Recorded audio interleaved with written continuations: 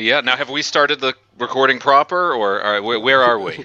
Oh, no, I think Jeff wanted to do a little intro, and then we were going to get started. Okay, great. Tonight on the show, we have a very special guest competing the... I'm sorry. Yeah, just from the top. Just get that from the top. Yeah. Thank you. Tonight on the show, we have a very special guest completing the Boys podcast trifecta by being a guest on Doughboys, Deli Boys, and most importantly now Dune Boys. Writer, director, and host of the upcoming Van Labs podcast, Mr. Van Robichaux. Hi, guys. Welcome, Van. Yes, welcome to the show. Yeah, happy to be here.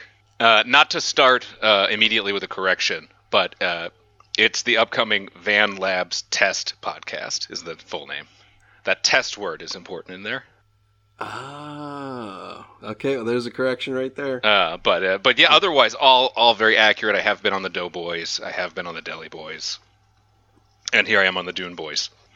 Welcome into the club.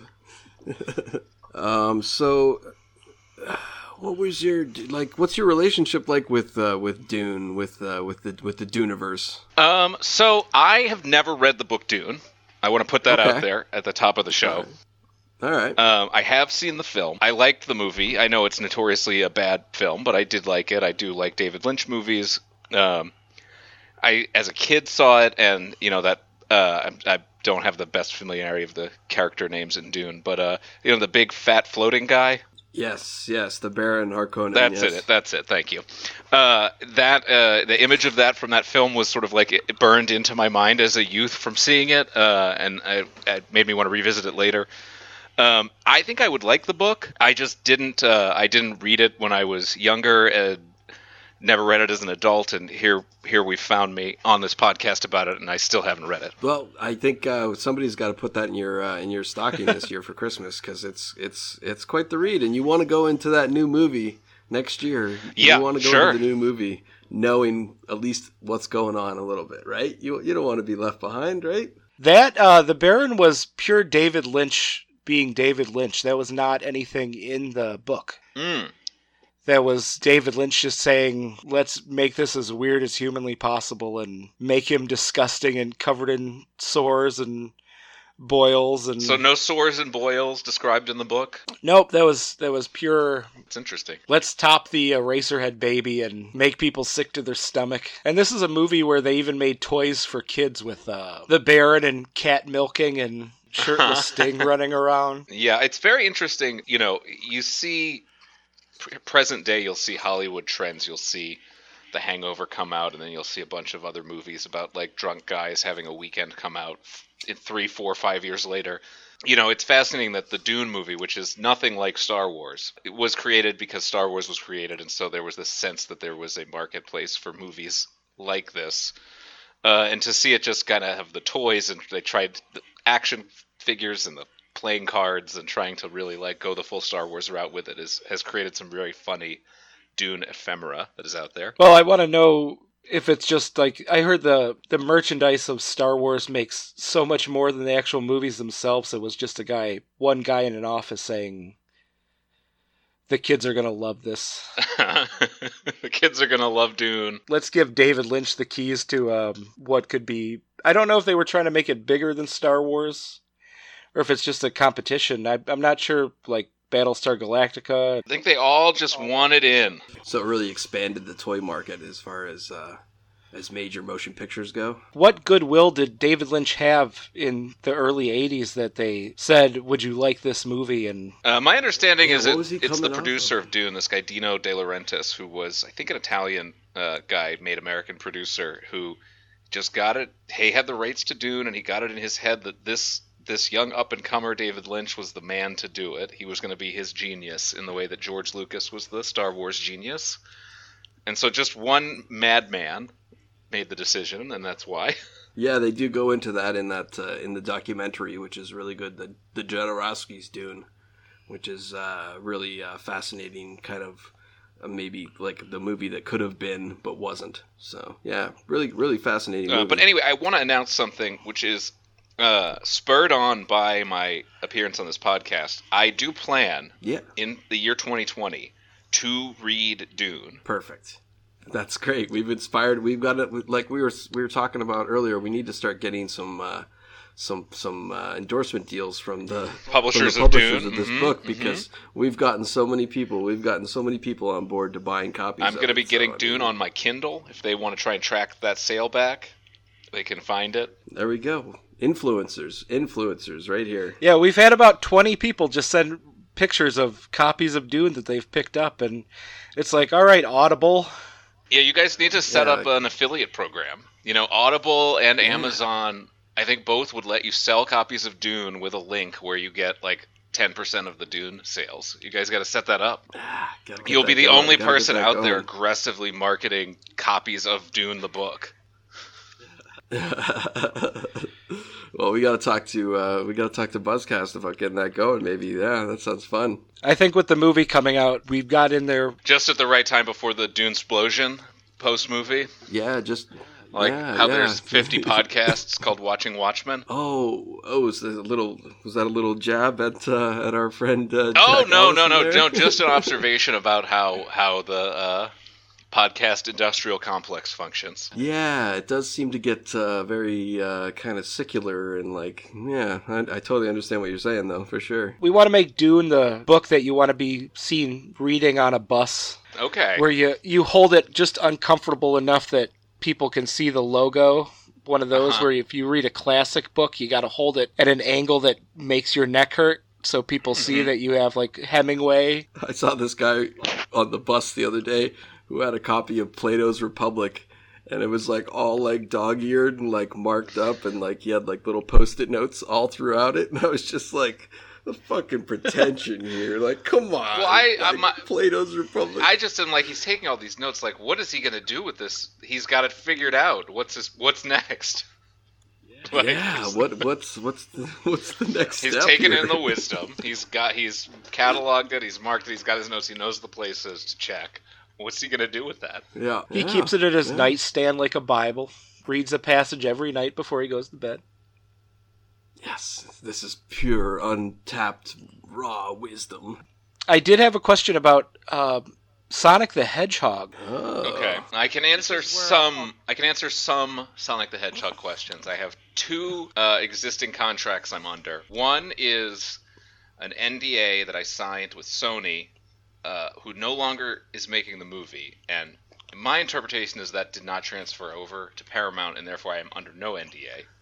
However, the second thing is that it has been announced that I'm going to tell something called the Sonic Saga on the Van Labs Test Podcast, and that is my detailed description of going to Japan, getting the rights to the Sonic movie secured for Sony and eventually Paramount. And that story is a Van Labs Test Podcast exclusive. It was promised to some of the early Patreon subscribers of Van Labs Test Podcast, and they would be very disappointed if they missed out on that exclusive.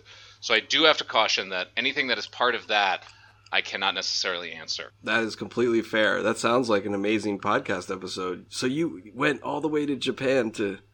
Wow, that sounds really cool. I I'm would really love looking to tell forward you to that. all about it, but unfortunately it is exclusive. But what was your No, question? we'll wait to hear it on that episode. Yeah, we'll wait to hear it on that episode. That sounds really cool. I don't know if this will count, but when you went to Japan, do you have business cards? I do have business cards, and they are in English on one side and Japanese on the other, and that is exactly the sort of thing that the listeners to that podcast will get to learn about. Wow, little sneak peek there. Did you have a 20-minute course on the proper way to present and receive business cards in Japan? Oh.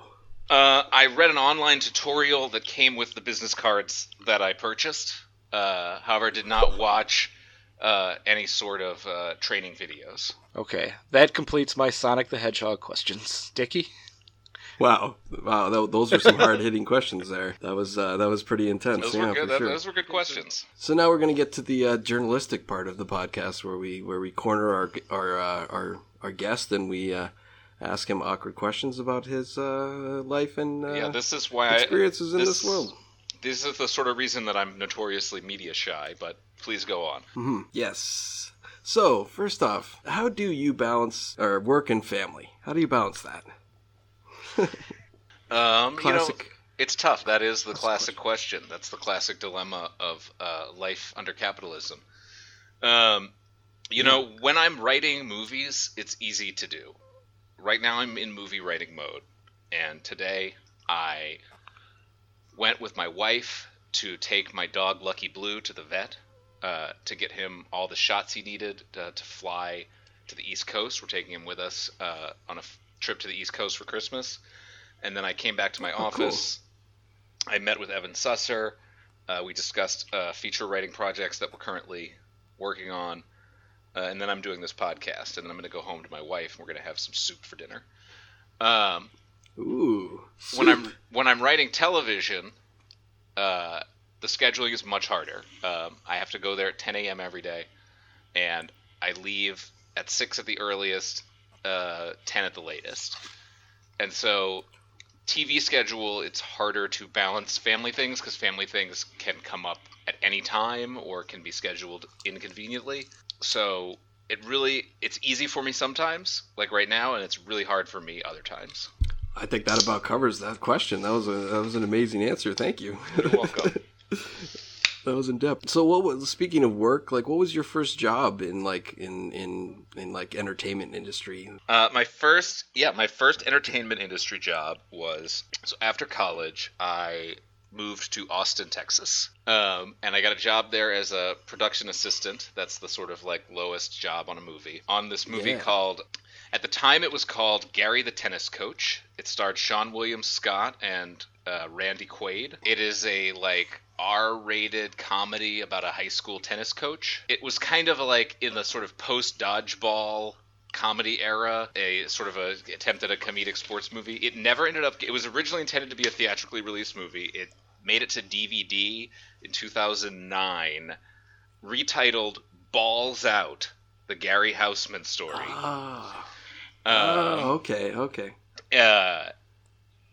If I don't know if you're familiar with the more popular Vinci Meister's Karate Master. Yes, we saw that. Yeah. I think that movie wouldn't exist without the movie Balls Out, the Gary Houseman Story, that was my first job, was as a PA on that, and so I met Sean William Scott. It was directed by this guy who directed the first Harold and Kumar. It was an interesting experience. It was my first exposure to a film set, to a studio comedy, and it was the kind of experience. Now, granted, it didn't come out for years and then eventually barely came out on DVD, but at the time, I was like, well, I could do this. I didn't realize later that this was no one wants to do that. That movie was a disaster. That movie was a problem. That's a low bar. But thinking it was a high bar thinking it seemed achievable, it got me to move to Los Angeles. But I worked on a few things in Austin. Yeah. There was that time in the 2000s when those raunchy kind of yes, it was an R-rated sports adjacent comedy. Yeah, but it was it's what got me interested in writing, though. I will say, not to give too hard of a time to the two writers of the movie, Stimson and Stock. I, as office PA, handled distributing new pages. And so when they would rewrite the movie as it was in production, I would have to like make photocopies of the new script pages and distribute those to all of the department heads. So like the person who makes the costumes needs the new script in case there's different costumes, and so on and so forth. And so that was really how I learned like what it is, what writing a movie is. Like it's a thing where you're making a document that's constantly changing, and it's changing because we couldn't get a location. It's changing because we got a different actor and he's really good at one thing and not good at another thing. And so it was actually a really interesting introduction to doing this kind of writing that I do, because I kind of was able to be right up in it, taking the writing and then giving it to the people who had to go deal with the writing. And so it kind of let me understand what the writing is for. When you make a movie like that, does everyone on set treat it like a masterpiece? Like they're making Citizen Kane? No. So the crew of every movie treats every movie the same. Like the guys who like set up the lights, they like will work on a Scorsese movie and they'll be like, yeah, Marty's good. He's got good hours. They're very much like working class guys. They care a ton about the job, and I'm not trying to talk negatively about them at all. But like they underplay like the working on the hits, and they don't stress about working on the bad ones. Like they have maybe some of the best, most well-adjusted attitudes in Hollywood. The like below the line crew guys. Do the producers and the like director of even a movie like that act like they're making something great? Hopefully they do, because even the like what you might as an audience member perceive as sort of like the dumbest, worst movie, hopefully there's somewhere someone who really cares about it, and even if they know it's a dumb movie, they want it to be the best goddamn dumb movie they can make. And usually there is a person like that. So I wouldn't say that like they were talking about it like it was Shakespeare they were working on, but I think they thought they were going to make people laugh, and they thought they were making something really, really funny that was going to connect with people, and it didn't quite do that, but I think that their hearts were in the right place for comedy. I watch a lot of, well, you don't see them a lot anymore, but when DVDs were big, there was always making of and documentaries, and they would show a scene being shot where someone would walk down the street, and as soon as they finished walking, everyone would clap. And I didn't know if that was commonplace. Sometimes there's people get into things and people clap and things like that, but I don't know if it's people will applaud and clap and get excited at the last shot of the day or things like that, but yeah, I really miss special features. One of my biggest frustrations in Hollywood is they don't let me run everything or be in charge of everything. But like if I ran Netflix or Amazon Prime or any of the subscription video on demand services, I would bring back special features and I would upsell them. I would charge like an extra, if you wanted to do it per special feature, 99 cents. If you wanted to do it as an extra Netflix tier that came with all the special features, I think there's a huge market for it. I think people would love to bring back, I think it would be great to bring back commentary tracks and special features. I think that people would spend money on it. I think there's an appetite for it, and I think it is a travesty that they do not exist in the streaming world, and that streaming has never been able to figure out how to do them. And for all of the talk that these are brilliant Silicon Valley companies reinventing movies, I don't know why they can't figure out how to sell me a commentary track. Yeah, I completely agree. As someone who owns about 5 different versions of Blade Runner, the last collection of that had six different discs and commentaries from every single person that worked on the movie, from even the caterer.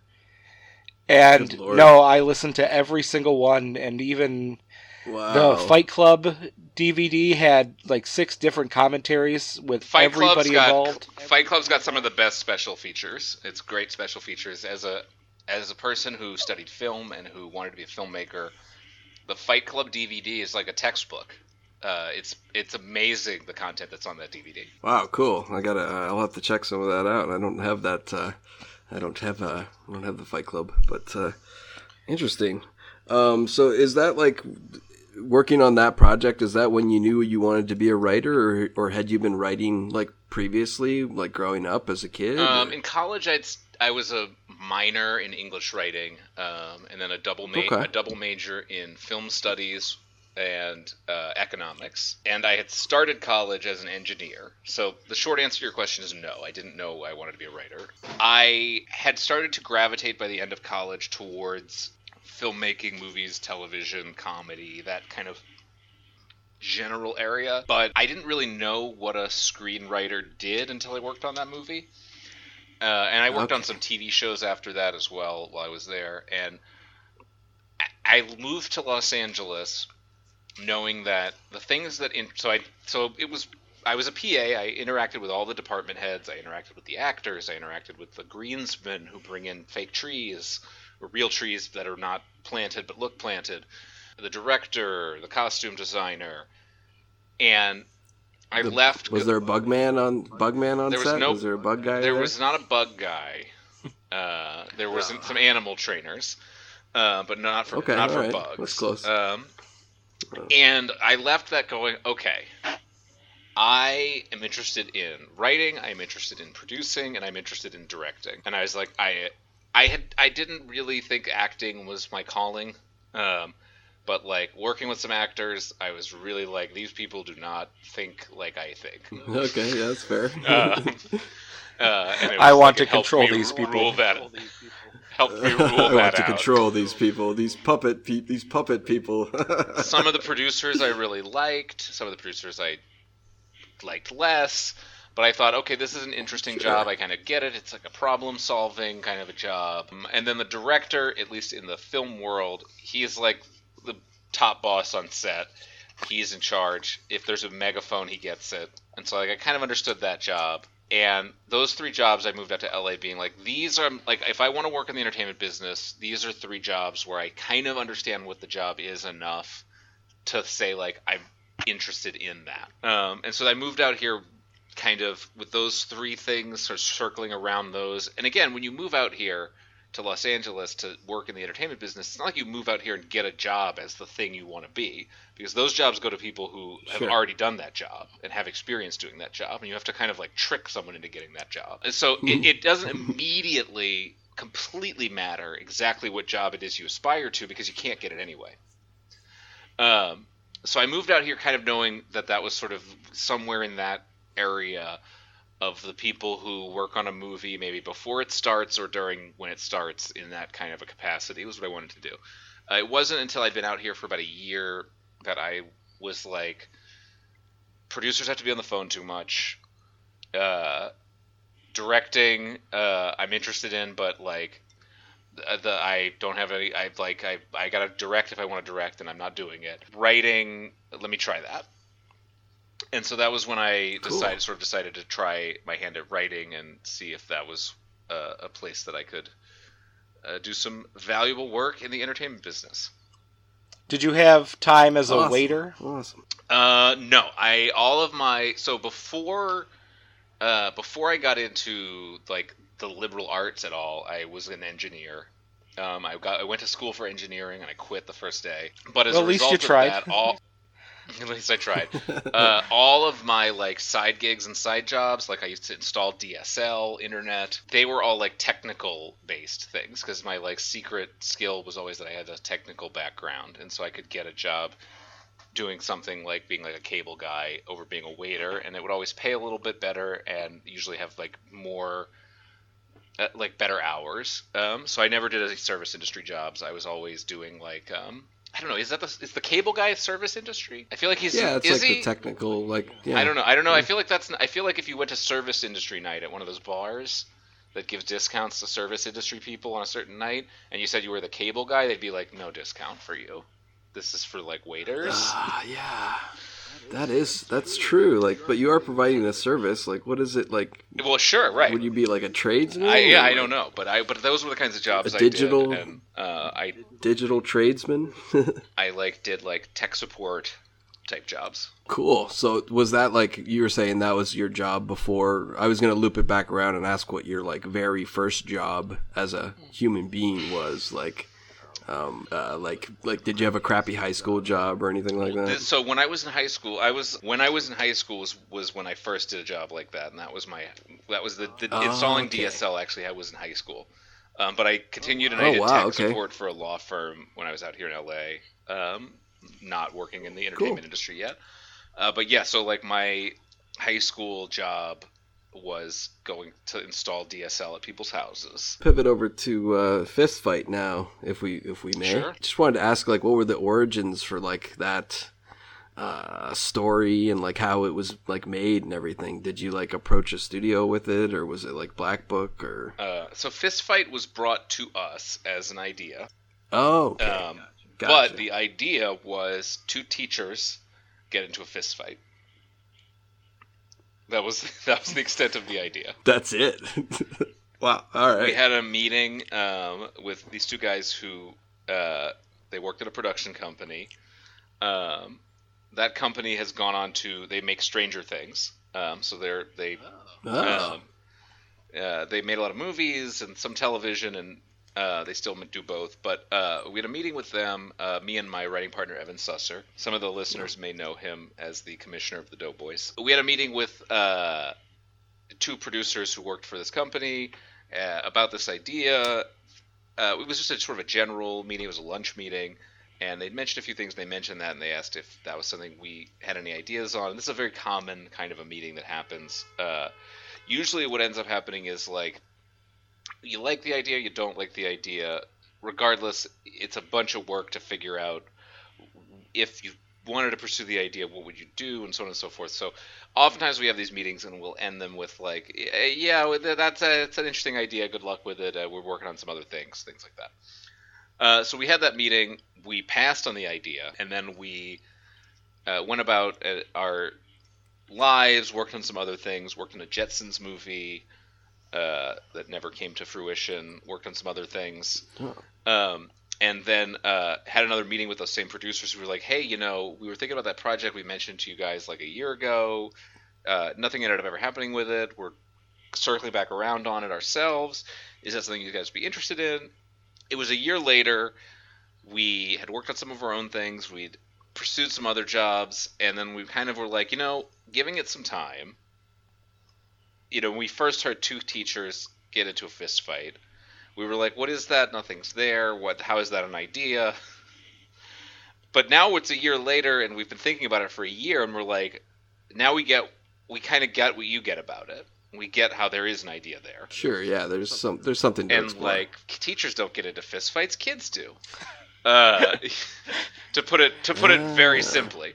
And so having sat on it and taken some time from it and heard a bunch of other ideas that were much worse from other producers, we were like, actually, we kind of like it, and if we were to do it, this would be what it would be about and how it would be and the kind of movie it would be. We talked about the tone of the movie. We talked about the sort of 80s movies that we liked that it kind of reminded us of. I had always really liked bad day movies, like movies that are set over only one day and it's a day that's going really badly. Yeah, those are great. Yeah, After Hours is one of my favorite ones of those. That's like the Scorsese bad day movie. It's like if you haven't seen it, it's like a sort of a slapstick comedy. It's the only Scorsese movie that Cheech and Chong are in. Yeah. But I loved those movies, and I had an idea for it to be the last day of school. Some of this is Evan's idea, some of it's my idea. I'm just taking all the credit. I don't remember whose idea it was, so I'll take all of it. That's fine. And so we had come to, what if it's sort of the last day of school and tensions are boiling over, and that's kind of the backdrop of it, and it's this one bad day movie, and it's like at the start of the movie, you can't imagine these guys would actually get into a physical fist fight. It's 2 teachers, and then by the end of it, you're like, well, they have to. And that was sort of how we saw the project, and they said we really like that direction. We kind of figured that out, and then we went and figured out what our version of that would be, pitched that to a few different studios with these producers. New Line, who eventually made the movie, really liked it, hired us to write a draft of the script, gave us some notes on the script. We wrote another draft, and then Ice Cube and Charlie Day got attached to the movie, and then Richie Keene, the director, got involved, and then they made it, and like it all came together really, really quickly and smoothly from once we decided to actually do it, but we did turn it down at first. Oh, that's cool. A little behind the scenes there. Yeah, that's interesting. So first you weren't super impressed, and then it came around a bit on it, and then it got made. That's pretty cool. Yeah. And I love the movie. I'm really happy with it, and I maintain that we were wrong to not want to do it at first and right to want to do it later. I'd like to know Perfect. if Cheech and Chong were in a Martin Scorsese movie, and so is Ray Liotta. What did those two people or three people do that they were never asked back?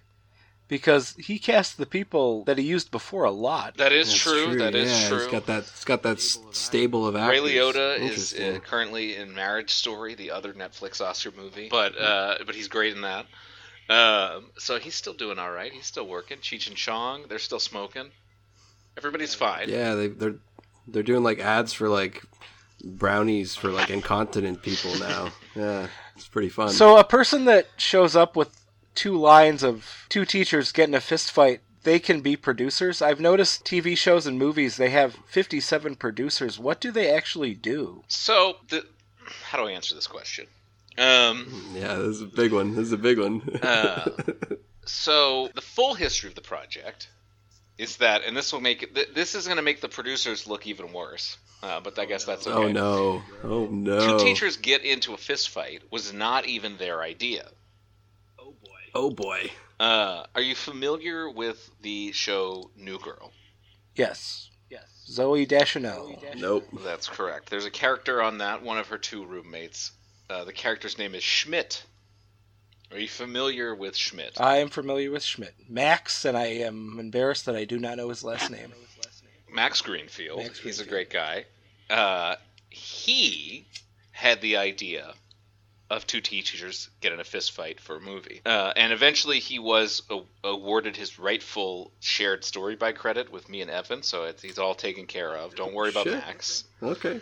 Yeah, that's but cool. Max knew one of the producers, and Max said, hey, I'm an actor. I'm not a writer. I have this idea that I think would just be like a really good movie. It could be a good comedy. What if it's about these two teachers that get into a fist fight? Now, he had it worked out a little more than just two teachers get into a fist fight. This is by the Stranger Things guys? Because the producers are Stranger Things guys. Okay, because they have a history of doing things like that. No, not those guys. Okay. Not those Stranger Things guys. Okay. Sean Levy, the director, who directed the pilot of Stranger Things and produced the series. Not what are the Stranger Things brothers guys' names? The Duffer Brothers? They'd be so upset to know that I didn't have it at hand. The Duffer Brothers not are the known Duffer for... Brothers, who...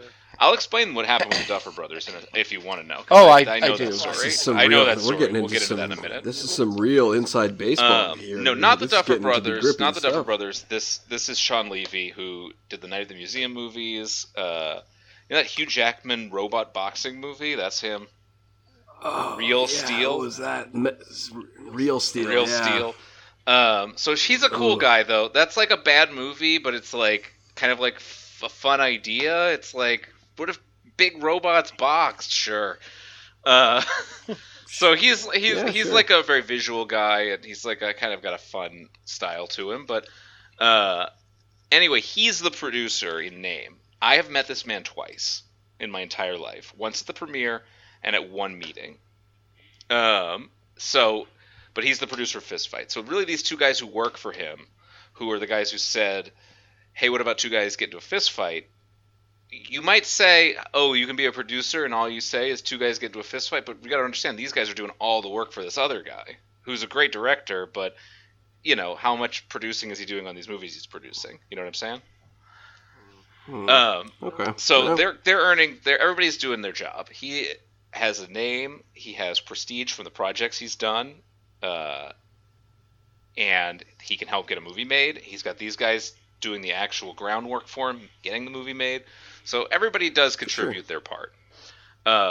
It's a little confusing, I think, to the home viewer what all these things mean, though, because what your part is can be different things. So Max Greenfield, he has this idea. He writes up this sort of – he tells his friend says, well, can you write up like a page about it so I understand? He writes it, he sends it to him. The friend is like, some of this I'm assuming, by the way. I don't actually know, but I'm probably right. He sends the document to his friend who's a producer who works for Sean Levy, and the friend says, this is great. And what the friend does, as far as I know, is goes to lunch with me and Evan and says, hey, we've got this movie called Fist Fight. The idea is it's two people fight and this, and then I pass on it. I don't know what he does, but this is his attempt to try and turn his friend, Max Greenfield, the actor's idea into a movie, is he goes to go and find – he goes, well, you're not a writer? I'll go find writers. Yeah, sure. And so eventually we end up being the writers, and Max was also a producer on the movie. And so he was involved in the movie from before we were. And so there would be no fist fight without Max.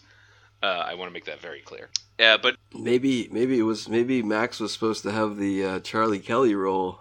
Charlie Day. Do you think the Charlie Day role? Yeah, I'm getting him mixed up with his television persona. I think there is a version of this movie that could have come together in that way. Okay. But the way things happened to come together was at the time that the movie was getting made. Sure. Charlie was the first person who ended up being attached to the script. He had read the script while it was out to directors, and he really wanted to do it. New Line had wanted to do a movie with Charlie, and then Cube came on board and wanted to do a movie with Charlie. That's funny. And that was sort of how it came together. He had been a big Always Sunny fan and wanted to work with Charlie on something. Okay, that makes sense. Yeah, it's a fun show. Yeah. And so it's the kind of thing where it's like maybe there's a world where the project came to production a different way where that does happen, but it was very Charlie driven moving into production in the way that this happened. Okay. There's kind of two pivotal phases in a movie moving from idea, like how here it was two teachers getting a fist fight, to actual movie. The first is when you get a script written, and so that might be either writers going out on their own and writing the script on speculation, or that's the studio hearing a pitch and saying we're going to hire these writers to write this script. So that's one big inflection point where the project kind of becomes more real. But then there's most of those projects then die right after that phase and never make it to screen.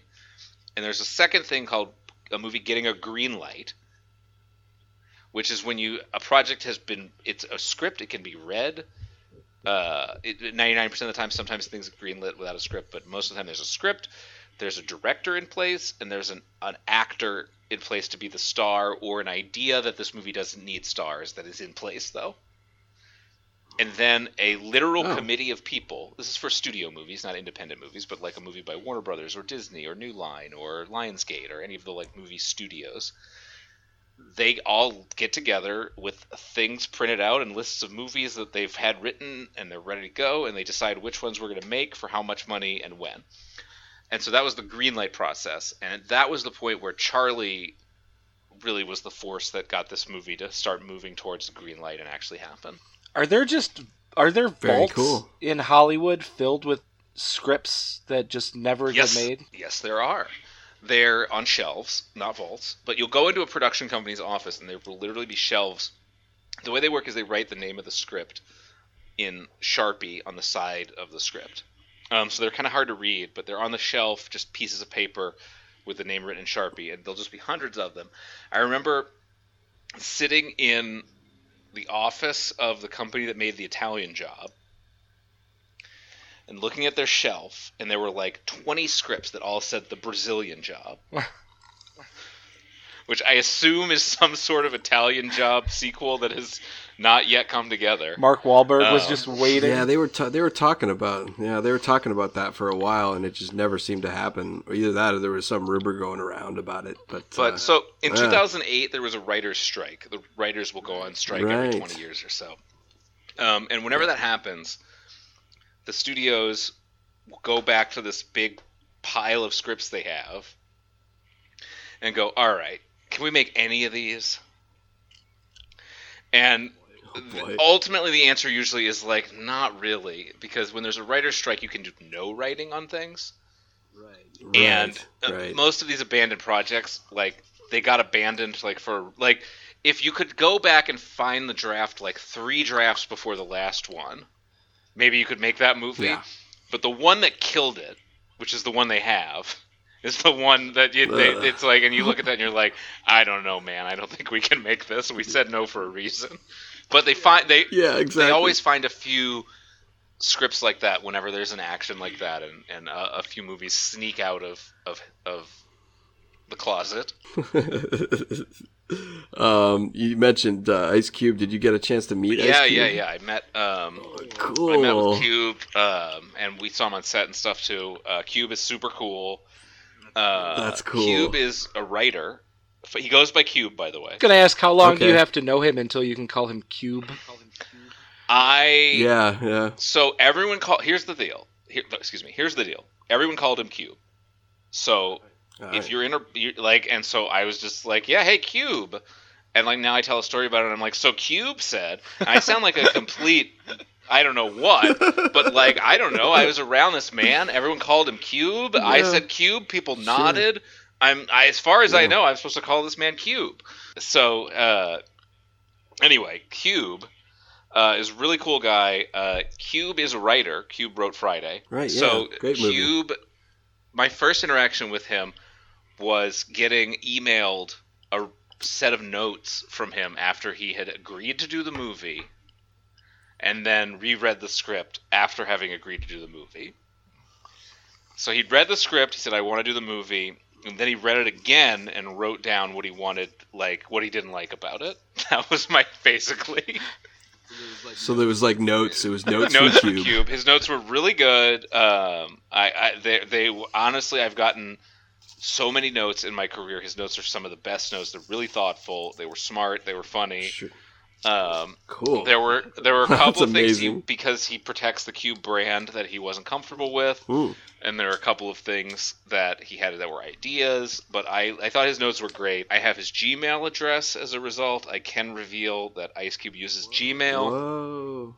He does not use Hotmail. He does not use iCloud. He's a Gmail user and he has an Android phone. Well, because you know what the G in Gmail stands for. Yeah, that's right. It stands for gangster. It's gangster. But yeah, he was a really cool guy. I last saw him at the premiere for the movie where he was very nice, introduced me to some people. Yeah, I love Cube, and I will say, without saying anything negative about anyone involved in the movie, I will say that Cube's audience showed up for the movie in theaters and showed up for the movie on home video and showed up for the movie when it was on HBO and showed up for the movie when it was on TBS. If you look on Twitter or online, you will see lots and lots of Cube's fans loving and enjoying the movie. I won't cool. say if anyone else's fans did not show up for the movie and only showed up on home video. I'm not going to mention another person whose fans didn't go to the theater but waited to watch it on television. I'm not going to talk about that. Okay, so yeah, maybe we'll pivot now to further questions here. Oh, here's a fun one. How did you meet Jack Allison? I think I met Jack through Evan. I know Jack is currently in a little bit of hot water online, but That's it. You know, if you feel comfortable talking about So him, here's you the know? thing about Jack. I don't know if you're referencing something specific or if you're just trying to make this an evergreen podcast recording that you could release anytime. Well, you know, I we- think it's we Tuesday strive. night. If he's into something, it's because it's Tuesday night. But Jack I met definitely through UCB things. I did some comedy stuff with the UCB theater back when it was cool to do that and less clear that they were labor exploiters. Let me just tell a quick UCB side story. Yes, And let's I hear think one. I'm speaking out of turn a bunch, but I drove by UCB Sunset today. The UCB, for anyone listening who doesn't know, this is something Jack never does on his show, by the way, but I think he should. UCB, for people who doesn't know, is a experimental theater company started in New York that grew from Chicago and is now in Los Angeles. It's a comedy theater. A lot of comedians did some of their first and best performances there. It's sort of a improvisational comedy institution, and like any institution, it has lots and lots of institutional issues. Anyway, I drove by their Sunset Boulevard Theater today, which has 3 empty retail slots out front that they haven't been able to rent in 2 years. And my wife asked me, "What you said something about that once? Why haven't they been able to rent that?" And I said, "Well, they've turned down, from what I understand, everybody renting that space. A weed store tried to rent it, but they were worried it would be too much trouble, And she laughed, and she goes, "That's not very 2019." And I said, "No, they don't realize that selling weed is less illegal than not paying their performers." Yeah. Very But true. anyway, once upon a time, it was a smaller institution that didn't have so many people had gone through the classes, and they continued to not pay people. And I was involved in it as a theater community, and I did some shows there, and I took classes there, and Evan Susser, who I met in college, was also taking classes there at the time, and I believe he met Jack through UCB somehow. And then I met Jack through Evan, who I knew from college and had already started working on writing stuff with. Very fun. Very fun. Blast. When was that? Like mid 2000s or early 2000s? That would have been like 2008 or so. Okay, so late 2000s then. Okay, cool. Fun. But Jack and I, are good pals these days. I always say, they say keep your friends close, keep your enemies closer. Here come the cops. Here We come the got some cops to cops get here. them. They say keep your friends close, keep your enemies closer. I take that a step further and I say keep your enemies close, keep Jack Allison closer. Hey, that sounds like good advice to me. But Jack and I, we ended up starting with Evan this show, What's Going On with Mike Mitchell, which was a late night talk show we did at the UCB Theater. And it was working on that with Evan and Jack and Mitch that I really got to know Jack really well. Oh, that's great. And that show is now morphed into Mitch Live, right? Let me stop you there. Oh, boy. That show... Another faux pas? That show, which is owned by FX Networks and now owned by Disney, has no connection to Mitch Live, an entirely independently created creation that happens to star both the same host and also function on the premise that said host does not know what will happen in the show. But they are wholly independent creations, entirely unrelated. And Mitch Live will be returning, correct? Mitch Live is returning in 2020. Thank God. That was one of my favorite things about Excellent. this year. I loved that show so much. Oh, thank you so much. We really love doing it. It's one of my favorite things that I do. It's so much fun. I loved doing the unrelated show, and unrelatedly, I love doing this show. It's really fun. I really push for and love the interactive elements. I like when we can make Mitch's desk shake. I like when the people at home really can reach out and grab Mitch. Oh, gee whiz.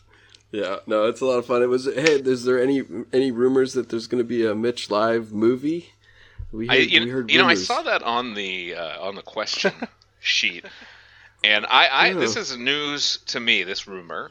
There are several rumors of several Bugman related films, and I have no comment on those. But this is the first time hearing of Mitch Live the movie.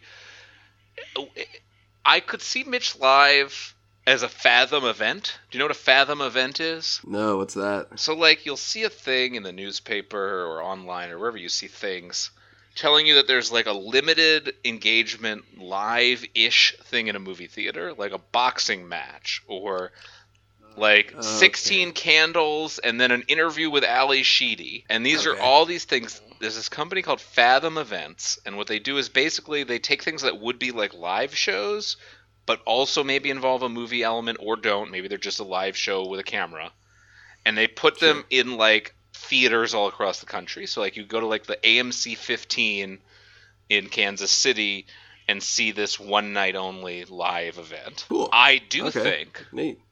that while there is no truth to rumors of a Mitch Live movie, that a theatrical Mitch Live experience in a movie theater near you is possible. 40X seating.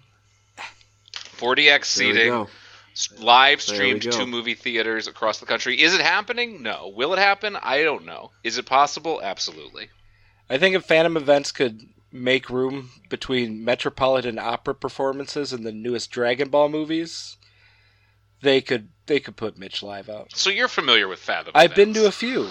Or you've at least Googled it just now. No. Yes, you've been to a few. I've been to Dragon Ball and the re-release of the Superman movie. They recently played 7 episodes of Friends in movie theaters because that's a thing that happens now. I did skip that. What? I did see the Mysteries. Why? I did see the Mystery Why? Science Theater live, and I was very disappointed that there were no puppets and they were reading scripts for 2 hours. Yeah. Oh, that's disappointing.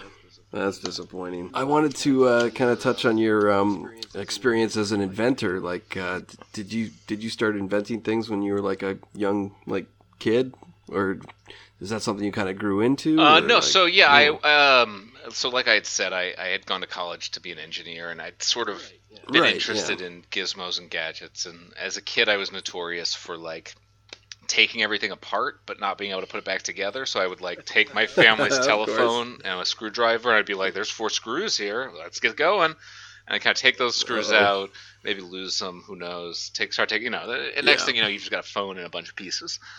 I got this question in advance, full disclosure to the audience, and I tried to rack my brain about it. I asked my mother, and I did come across something that I think both is early in my life, I'm 10 years old, and qualifies as an invention. All right. When I was 10, I went to a new school. It was a very conservative school, and the kids got in trouble a lot. And one of the things they would make you do, sort of like Bart Simpson writing things on a chalkboard, there was this punishment called lines. And you would take a piece of loose leaf paper, and you would have to write a sentence, an arbitrary sentence about what you'd done wrong. I will not throw paper at Kevin Baumgartner. You would have to write that 500 times and then turn that into your teacher. And that was your punishment for bad behavior. And you would get them all throughout the day, and you'd have to actually go home as homework and do this punishment. It was like homework punishment. It was like punishment that it was like not even at school. You're home and you're being punished. And so this would happen to me a lot because I would cut up in class and not understand the social cues about being silent. And I would get so many lines, it would happen and happen again. I ended up inventing a mechanical device that allowed me to move one pencil and write 15 lines at once. Yes. Perfect. And then I would write one. So I'd write it one time, and I'd have to manually move the paper up 15 lines. I'd write it again, move it up. So it increased my productivity 15 times, and it would let me knock out 500 lines in 30 lines at the time. And so I think that I would say that was my first invention. Were you caught? So, no, but in retrospect, I think it was very obvious that the lines were written with some sort of device that was duplicating them, because the handwriting would be exactly the same for 15 lines, and then it would change for another 15 lines, and then it would change for another 15 lines. And so I can only imagine that my teacher, when he looked at this, was like, I don't know what the fuck he's doing, but I can't tell him he's in trouble for it. It seems it boggles my mind. You probably put more effort into the invention than actually writing it out 500 times? Exactly. So I think the reality is I turned it into a teacher who looked at it and was like, well, he did something, but it seems smart, so I'm not going to say anything. Good job, kid. Yeah, so the answer was no, I never got caught, but in retrospect, I think I may have been caught silently. Speaking of inventions, you'll be doing the Van Labs test podcast. Could you tell us a little bit about that? Yeah, absolutely. I started the podcast a few years ago and did it for a few episodes. And at the time I had not been involved in the sort of day-to-day minutia of how a podcast works in a few years. I'd helped a friend with a podcast years prior and uploaded it to iTunes or whatever, and was like, you need an RSS feed, sign up with Libsyn. I learned all this podcast jargon. And then some years went by, and someone asked me some podcast questions, and I was like, I actually don't know. I've been out of it for a few years. I don't really know about it. And I did the podcast in order to, for myself, I find often the best way to learn about something is to just try and do it and then fail really badly. And in failing at it, you will learn so much about what it is you were trying to do. And so I started doing the test podcast, and I said as I do it, it was a test of podcasting that is also a podcast about testing. And that's kind of the ethos of the show still, as I come to bring it back. It is about testing things. Testing new electronics, testing ideas. You could test anything on it. But also, it is a podcast about testing. Also, it is a test of podcasting. Which is to say that I also want to push the medium as much as I can when doing it. I did some video podcasts when I did it before. I might try some different kinds of experimental podcast methods this time. But so it is simultaneously two things. It is a testing and review podcast where I will test things and review them for the audience.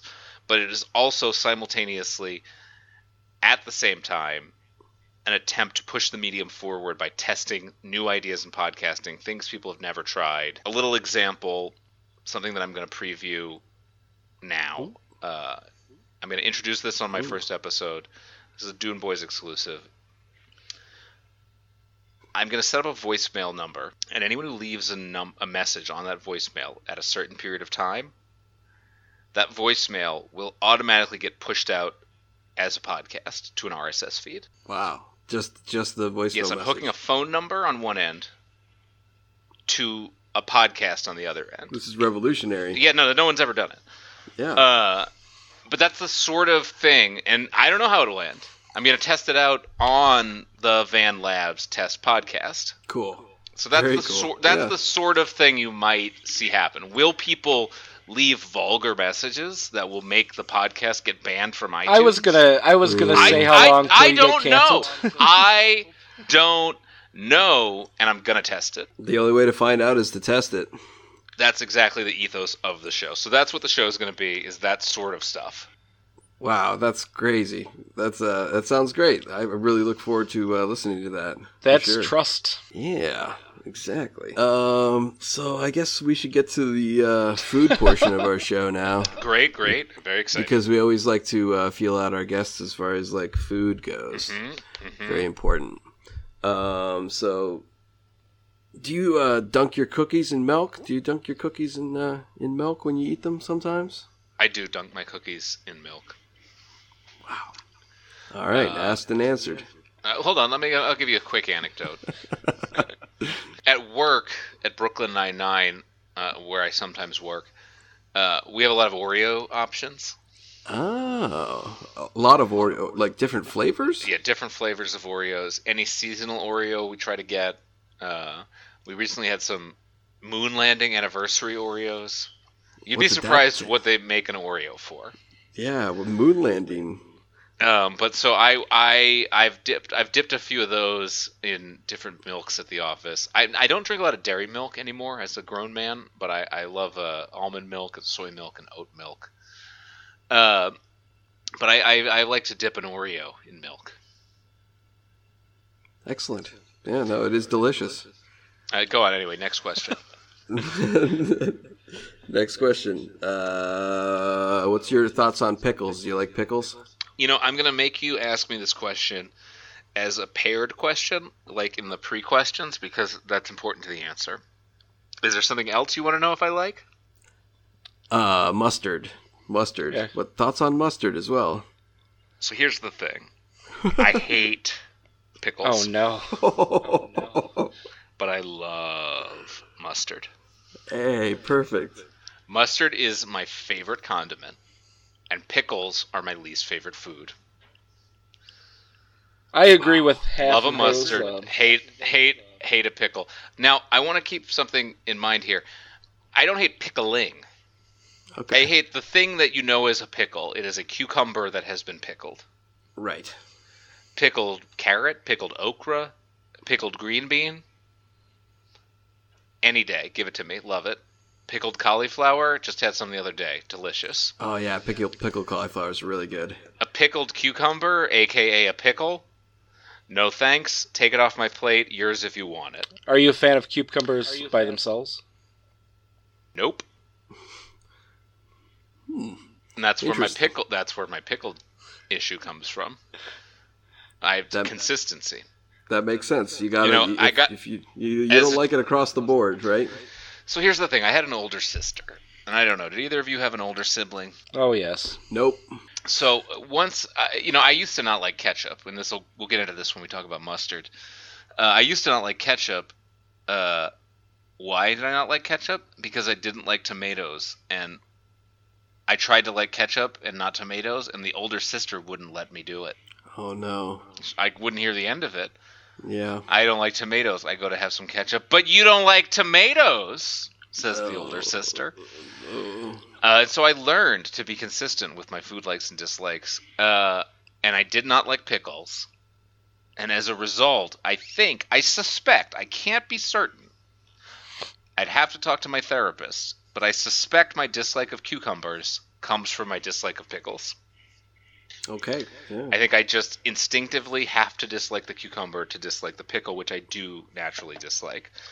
Now, that being said, as someone who didn't like tomatoes, but couldn't eat ketchup because they would get too much shit from their older sister,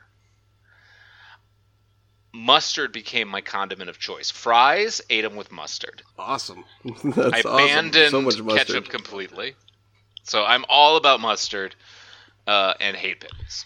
When you're a therapist and you get paid as much as you do, when something like that comes up, I'm sure they love the hours of time and just say, go on, and they're quiet. Mm-hmm. Tell me more about pickles. Please tell me more about ketchup and pickles. Yes, this is very important. Yes, you aren't just talking. They aren't just words to me. Anyway. It's not just a pickle. Yes, it's that not too. just a pickle. Yes, you're right. You've uncovered my innate homophobia. That's what my pickle dislike is about. I've been revealed. Oh no. What's your favorite soda? What do you drink? Actually, we never did a hydration check. What are you drinking there, Mr. Van? I've got a Smart Water. Oh, Smart Water. Mm-hmm. 'Cause I'm smart. Yeah. Favorite soda is probably Diet Coke. I know that's like bad for you and I guess worse for you than regular Coke, but that's my favorite soda if I have one. Love a sparkling water non-flavored like everyone these days. Sure. Or not non-flavored, but like, like a LaCroix, like one of these things that is basically just carbonated water. I love those. Sure. Pepsi is bad. It's gross. When I was a little kid, I loved Sprite and 7-Up. Do you feel, first of all, I completely agree with the Pepsi. Two-part questions. Do you call it soda or pop? I don't even remember what I used to call it, but it definitely has never been pop in my world. I think it's soda. I come from the South, and I come from the Southeast specifically. And, I don't know if you know about this. Do you know in Texas, they call it all Coke? Everything's Coke. So that's like right near me. The part of Texas where they call everything Coke is like right on. I'm from New Orleans. I'm from Louisiana. And Texas is a border state. And right over the border, like right in Texas, they call everything Coke. And we don't do that where I'm from, but we're like so close to that. And so I knew people growing up who would be like, what kind of Coke do you want? 7-Up. But we called it soda. The big thing where I'm from, though, because I'm also from New Orleans, which is like a heavy, heavy, heavy drinking town. Yeah. And using it up. Really the term when I was a kid was soft drink. Oh, Not okay. to be confused with a hard drink, which had liquor in it. And so kids would drink soft drinks and adults would drink hard drinks, I think is the etymology. But so we called them soft drinks when I was a kid. But soda I would use over pop. For sure. That makes sense. Yeah. This ties together with alcohol and soft drinks. Do you feel yourself addicted to Diet Coke? I've been suffering that myself. At times I have. The dangers I'm not the dollar McDonald's Coke. I've never been a fast food big ol' like jumbo Coke drinker. I'm more of a like pop 6 cans in a row kind of a Diet Coke drinker. But I'm largely off the stuff these days. Well, that's good. That's good to hear. You're not hopelessly addicted to Diet Coke like Jeff is. I'm not alone. Speaking of fast food, what's your go-to order at McDonald's? Like, what do you get when you go there? I like a fish fillet or 6-piece nuggets. Nice. That's respectable. Do you ever get looks when you order the fish fillet? Because I do. I'm more of a fish person, seafood, than meat, and they always stare at me like I'm the only person that orders these things. I'm sure they all pull them out of a freezer. I haven't gotten that, and I don't really know you. I think you got to figure out if that's you or them. Oh boy, yeah. I do get that look. I think it might be you. I think it's you. I think it's you. Oh, Jeff. I don't think they're giving it to you. Honestly, it's in a freezer. It's completely frozen, and then they throw it in oil. It's like the easiest thing they do. It's the least likely thing to have been contaminated by some other nonsense going on there. I don't think they're judging you. I think it's you. Yeah. Probably not. How is Jeff? Has this happened to you multiple times? Like, what's going on? I don't want to think about it now because I'm going to get upset. Oh no! Don't get upset, Jeff. It's all right. Sorry. Okay, so I think it's in your head. That's my position. Is I think it's in your head, and I think it's something for you to explore. Yeah. That's might be worth looking. I'll talk to my therapist about my feelings on filet of fish and judgment. Yeah, I think you should. What's the worst pronunciation of your last name you've come across before? Because I'll admit your last name's not like super easy. I mean, I don't know. Well, so that we can be fully inclusive, I'm gonna ask that each of you pronounce my last name. Okay. For me now. Yeah. Van Robichaux. Okay. Yep. Let me hear your version of it. Van Robichaux. Wow, you guys did really good. Cool. Dickie's Canadian. He's got French people up there. Okay, all right. There's so the most you guys both pronounced it basically correct. Robichaux is what I say. I would say that the most consistent bad pronunciation I get is Robichucks. Oh boy.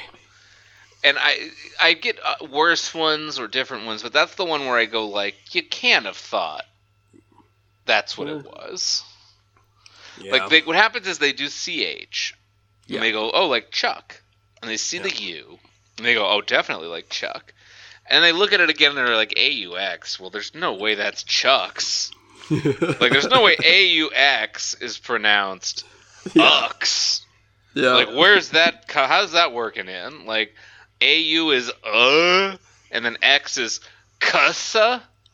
Like it doesn't quite work. But I think they start with the CH and they go from there. But so I've gotten lots of Robichucks. I get Robichaud a lot, which I find much less egregious because that's like an attempt to pronounce this thing, and you're like, yeah, Shaw. Like show makes no sense. I mean, it makes sense once you know it, and then you look at it and you're like, I guess CH is S, AU is and X is like a W somehow because there's just a bunch of lines in both of them. I don't know the logic. But yeah, so that's the other one I get. I've had people like just do the thing where you get halfway through the name and then you like bail and just say anything. Sure, I get that sometimes.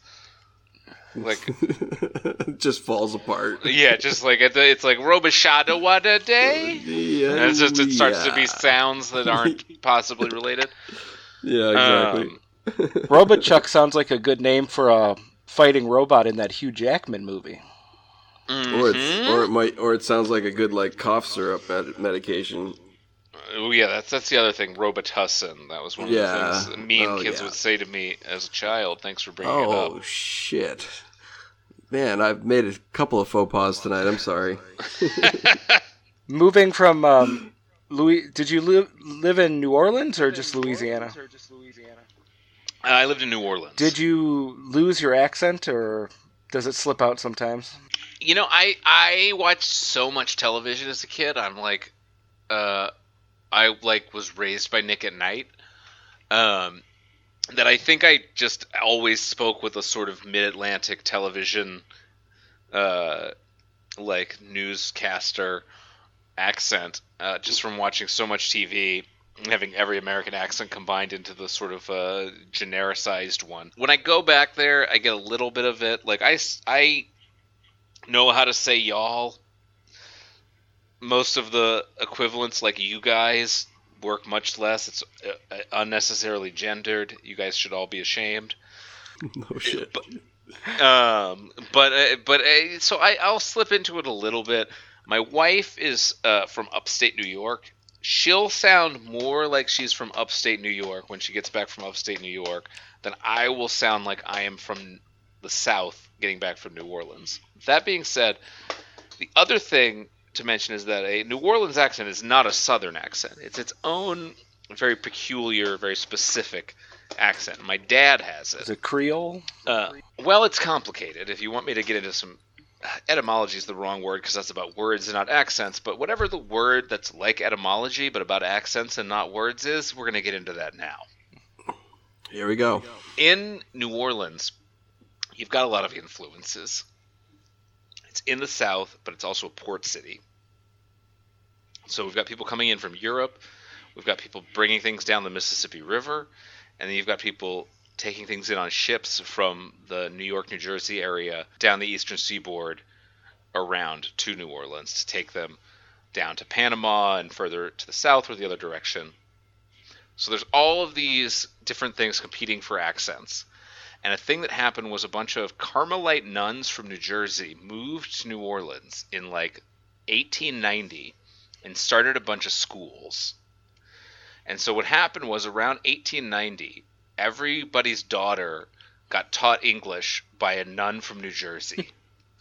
And so, cut to like 1930, everybody's mom, we're in the middle of the Deep South, and everybody's mom sounds like she's from New Jersey, because these New Jersey nuns started like 5 all-girls schools. And so, by the like 60s and 70s, we have this insane accent in the city that is like the Deep South meets New Jersey. Wow! And so like those two things are colliding. Yes. At that So same like time. if you had to like make a phrase that's like the ultimate thing a New Orleans person would say to another person, it sounds very like it's like it has a little bit of a Tony Soprano running into you lilt to it. It's how's your mom and them? How's your mom and them? That's like what a New Orleans accent sounds like. How's your mom and them? It's like this thing. It's like, oh, y'all good? You and your mom? You and your mom all right? It's this insane East Coast New Jersey meets Deep South thing. And so I don't have it. My dad does. My mom is from the actual South part of Louisiana, she has no accent now, but like when she was a little girl, she sounded like True Blood, like Sookie on True Blood.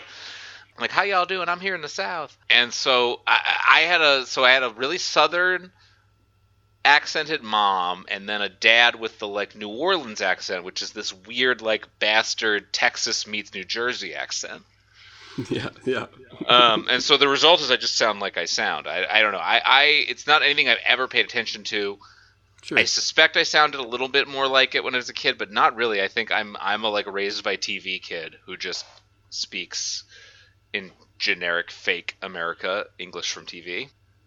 There you go. It's perfect. It's your diction and your enunciation are both quite spot good. on. Well, Yes. Thanks for implying that if I spoke like where I'm from, they wouldn't be. That was offensive. What? No, come on. I was not my angle at all there. Oh boy. Next question. Do you? This comes from our Dish Boys squadron. Do you wash dishes? Do you wash dishes in your home? We have a dishwasher. Oh. So we put them in there. We use pods. I have a bad habit of, and maybe this is because I want to dishwash them the way you guys seem to support. I'll put a dish in the sink, which is right by the dishwasher, and my wife will say, "Why didn't you just put it all the way in the dishwasher?" And I'll go, "I don't know. I didn't know we were going to wash it." There you go. Like, that's the thing. It's your impulse is to put it in the sink where it gets washed. Right. But you still have to put it in the dishwasher. So that's like another extra step, right? Like, And she has said, and I don't want to bring my marital disputes into this podcast, but she has said it wouldn't be the first time on here. She has said that to put it in the sink but not the dishwasher is worse than doing nothing at all. Like leaving it on the table, leaving it in the living room. Just put it on the floor. Let the dog get it. Take it from somewhere that's not the dishwasher and to put it near the dishwasher but not in it, she has said is worse than doing nothing at all. And I leave it to you, dear listeners, to reply, get into the comments, start your own podcast, whatever you have to do to let me know how you feel. Yes, you can. All our listeners, they can apply for grants from the Bugman Foundation to sure, to whatever start you their have own to do projects. to let me know that I'm right. Yeah. Please do it. Yes. Please start a exactly. Dude Boys after show. Thank you. Do you have like a favorite like cup or like mug that you like to use when you're at home? I have a blue coffee mug with a V on it that I like to use. What's the V stand for? It stands for Van. Oh, okay, yeah, That's that my makes name. sense. It's my name. I write it on all the things that I do. That's very cool. No, it's not egocentric at all. No. No. Let's talk about that for a second, actually, since you brought it up. Okay, yeah. I had a hard time in grade school, grammar school, some people call it. Sure. Primary school, elementary school, a lot of names for it. Yeah, it can be a really rough time for Kids were really for mean to kids me. growing up. Yeah, Yeah. one of the things they were really mean to me about actually was my name, Van. It's my middle name. My first name's John, but my parents always called me Van, and they were very insistent that my peers and teachers call it to me. And the kids they honk honk, beep beep. Oh boy. Can we drive you? Are you a minivan? And they said a lot of mean things about it. And when I was 11, I tried to change my name to John, and it didn't work out, and it didn't stick. And people just found out my name was Van, and it was a whole thing. It was a very painful period of my childhood. And as an adult, as a result of that, I've taken the name Van back. And people go, "Oh, like a van?" And I go, "Yeah, I love vans. I take pictures of them. I post them on my Instagram. They're great." Yeah, vans. Yeah. And I've fully embraced it. I'm happy to be it. I am Van. I'm more Van than man.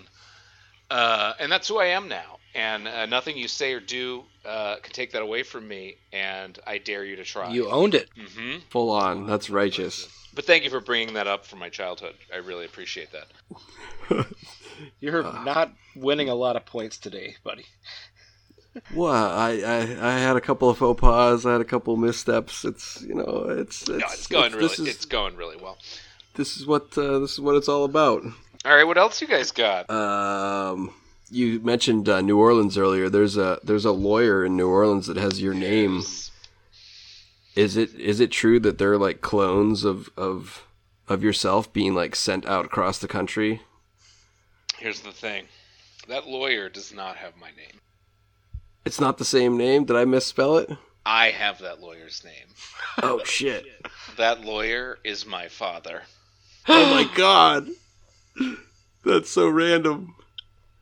Is it so random, though? I am John Vance Robichaux III. That is my full name. The other Van you were referring to, his real name is John Vance Robichaux Jr.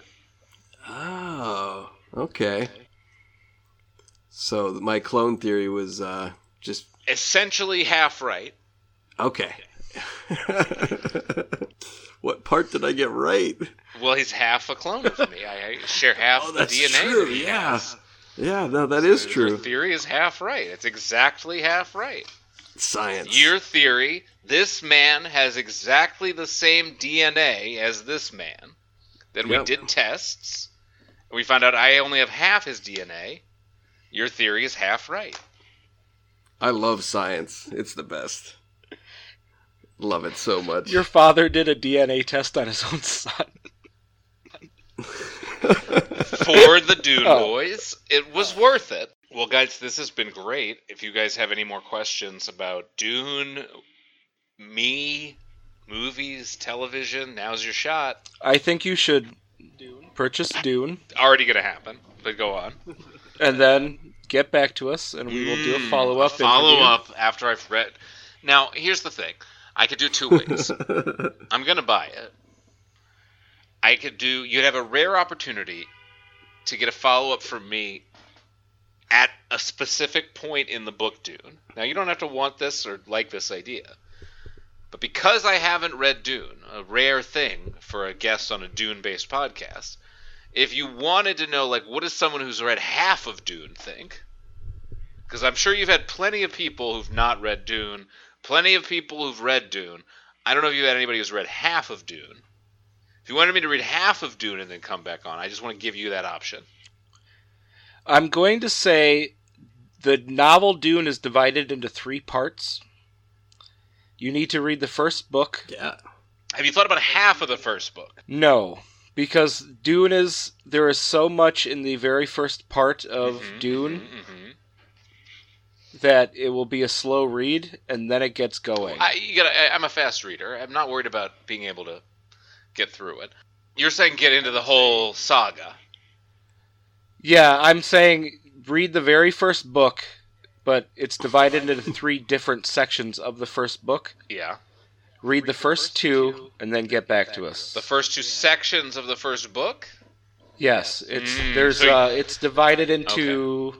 So I'm writing this down. I want to just make sure I have this. I propose to you that I read half of Dune. You have countered requesting I read 2/3 of Dune. Yes, 2/3 of Dune.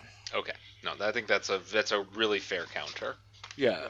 I'm trying to say book, but I'm not sure how to say it because it's not really chapters. Right, it's not actually... Right, I understand. I understand what you're saying. Yeah. So read 2/3 of Dune, then get back to us. Okay. That's possible, yeah. I think that's a good plan. Is there any, are you going to be writing any more with Brooklyn Nine-Nine anytime soon? You seem like you're on a roll there. Yeah, we're coming back for another season. Season 7 is going to premiere in February. Cool. We've already written it. It's already done. I'm off work from it now. Awesome. But then we'll be coming back to do a season 8 that will either air in 2020 or 2021. And I'm going to go back and work on that as well. So, yes, I will be doing more Brooklyn Nine-Nine next year. So you have to go back to the East Coast to do that? Or no, is we that do all not. done in LA? We do everything in Los Angeles. The show's filmed in Los Angeles. The show's written in Los Angeles. Honestly, most references are about Manhattan. Yeah. Yeah, cool. That's great. I live near Chicago, and when ER was on, they would film it, I believe, in probably California somewhere, and then... Yes, it was filmed in Los Angeles, yes, on the Warner Brothers lot. Yeah, they would ship everybody up, or a couple actors up for about a week, 2 weeks. Just grab a few quick exteriors. Yeah, is that what they do for Brooklyn Nine-Nine? We don't even do that. Wow. Oh. We shoot LA for New York, and if you ask me, it looks perfect. It looks pretty great. Yeah, no, for sure. No accidental palm trees or mountains in the background? There's definitely not California plates in a lot of shots. And if you look carefully, you definitely won't see them. Yeah. Do they, oh, no, I'm not going to ask that. Never mind. Ha! Moving on. Okay. I'm going to make you tell me that off the record when we're done recording. Oh, no, it's just a stupid 9/11 joke. It was not even worth... Great. Even worth, even better. Not even worth mentioning. Oh. Well, it's required as we wrap up. Is there anything you would like to plug besides the Van Labs test project? Test podcast. You're confusing us with vodka. You're confusing us with the Mindy Project. Just follow me at Van the Brand on Twitter. Stay tuned for the Van Labs Test Podcast coming soon to the Buzzcast Network. And I think that's it. Cool. Well, And this all came about from a fundraiser for BugCon 2020. I will be at BugCon 2020, so if you want to see me in person, get a pass for BugCon 2020. I'll be there. That's it. Tickets are available at shopbazizio.com. That is BAZIZO. Yeah, exactly. Got to get those BugCon tickets going. Got to get my flight booked. And we'll be there too. Oh, great! Yeah, exactly. Great. Yeah. And I'm bringing mustard. Awesome. I love mustard. Hate pickles. Don't bring pickles. No pickles allowed? Well, I don't know. I don't set the rules. We're going to bring in a big old barrel. It's going to be filled with pickles. Well, thank you so much, Van. Yes, you guys are welcome. So thanks for having me on. Yeah, it was a pleasure. Pleasure talking to you. All right. I'll talk to you guys later. All right. Good night, Bay. Good night, Bay. This was a Buzzcast Network production. Wow.